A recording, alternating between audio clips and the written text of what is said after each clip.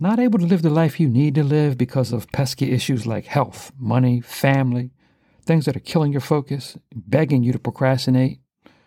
Or you're a helping professional in the medical, social, or correctional system, dealing with people you know have potential, but you just can't seem to reach them. Or maybe you have entrepreneurial aspirations, but can't seem to maintain the drive and the direction to make it happen. I'm Rich Jones, an RN, a certified life coach and a health coach. Join me for Essential Change, the podcast, where we separate the self-help and motivational BS from what you really need to know and do to actually live your best lifestyle, your essential change.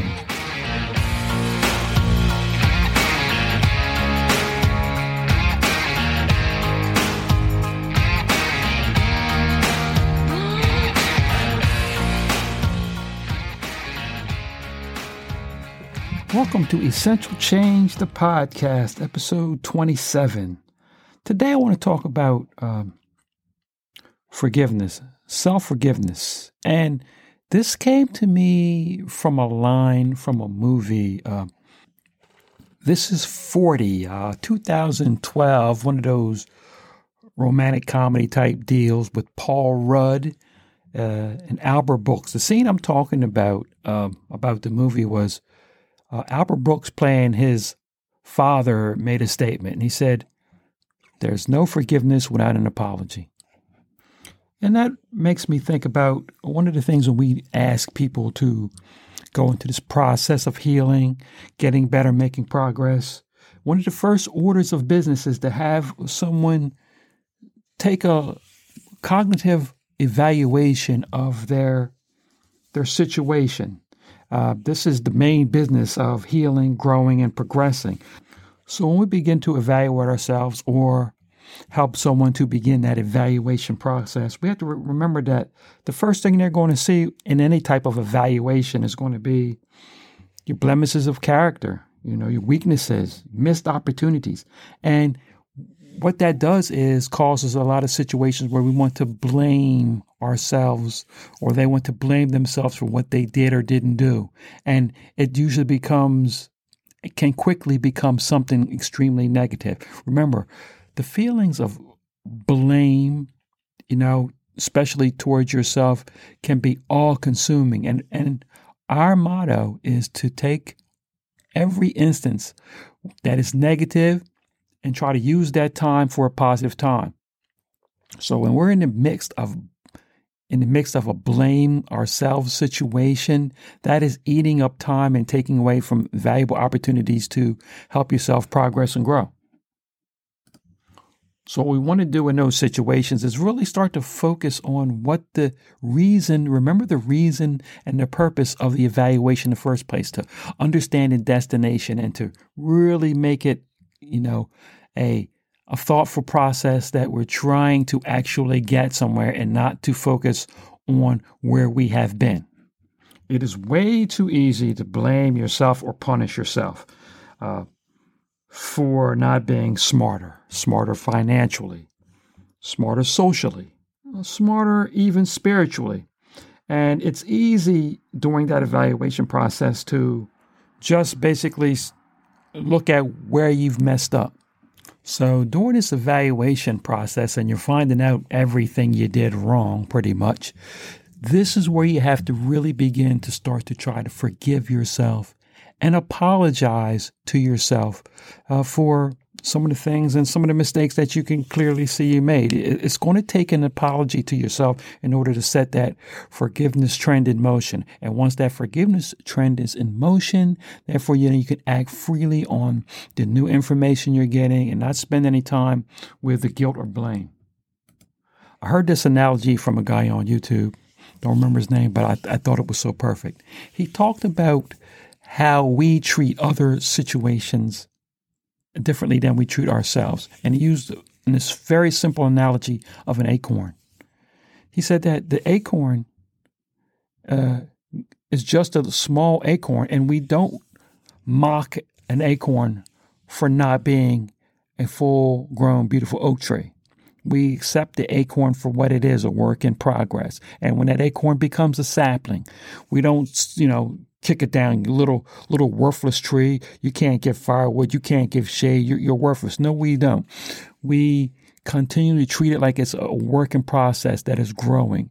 We don't offer ourselves the permission to grow. And we, as lifetime learners, need to understand that we always have to keep and give ourselves permission to grow, permission to make mistakes, okay? And then if we do make mistakes, we must forgive ourselves. We must apologize to ourselves because we are, as we stated before, we're lifelong learners. So let's take away the guilt and the blame. And when we're working with other people, we want to emphasize that constantly. We're lifelong learners. Now, we understand that forgiveness and the apology is extremely important when we're dealing with others. But it's important to understand that when you're dealing with others, it is a little bit easier to sort of go through the motions. A lot of times, even in other forgiveness rituals, people don't really truly forgive, but they move on because they've went through the motions. We find that with ourselves and we're working with other people to forgive oneself, it's a lot more difficult to get that done by just going through the motions.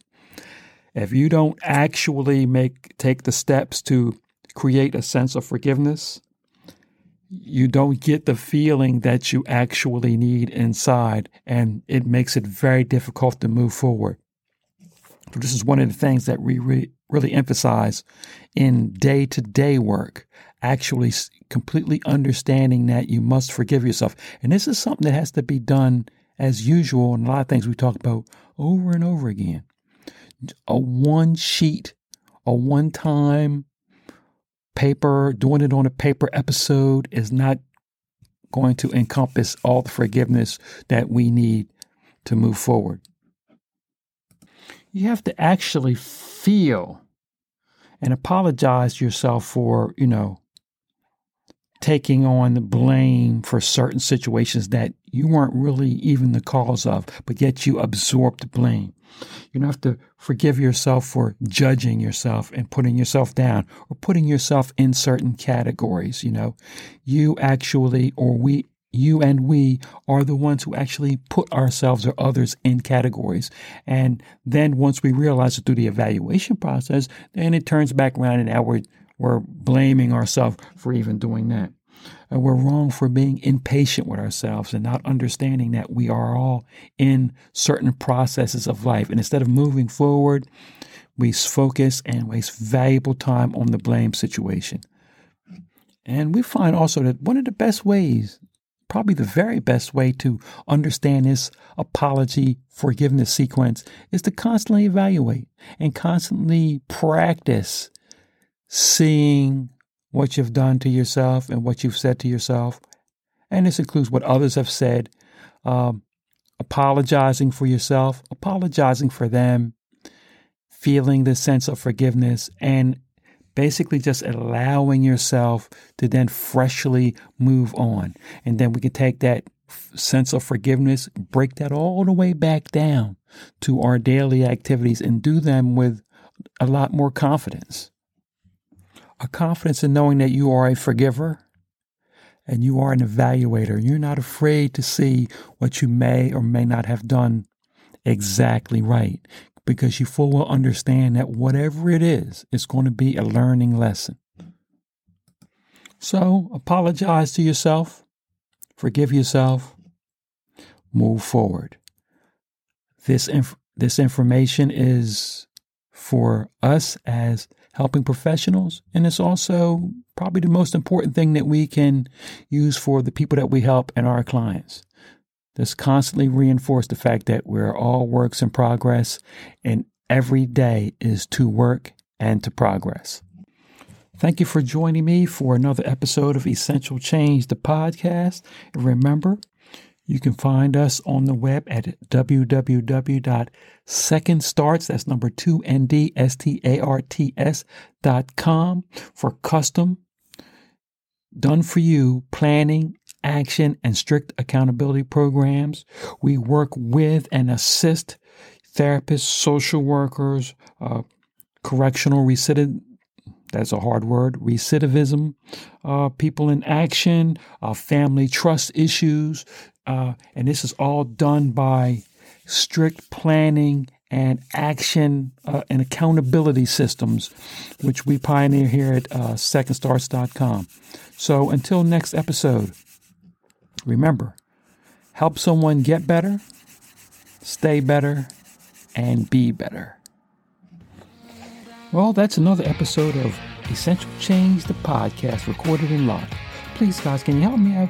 Give me a rating wherever you get your podcast so more people like you can find us. Let's spread the word to change lives from day 1 to day 1,000. You can find me on the web at secondstarts.com. That's spelled with number 2, ND, STARTS.com. I got a growing presence on Facebook, and I'm on LinkedIn, so please come find me. Thank you for another episode of Essential Change, the podcast. This was the way to go, and you put up your puppet show. I say cheers to life. No, I'll be no good man's wife. Just give me a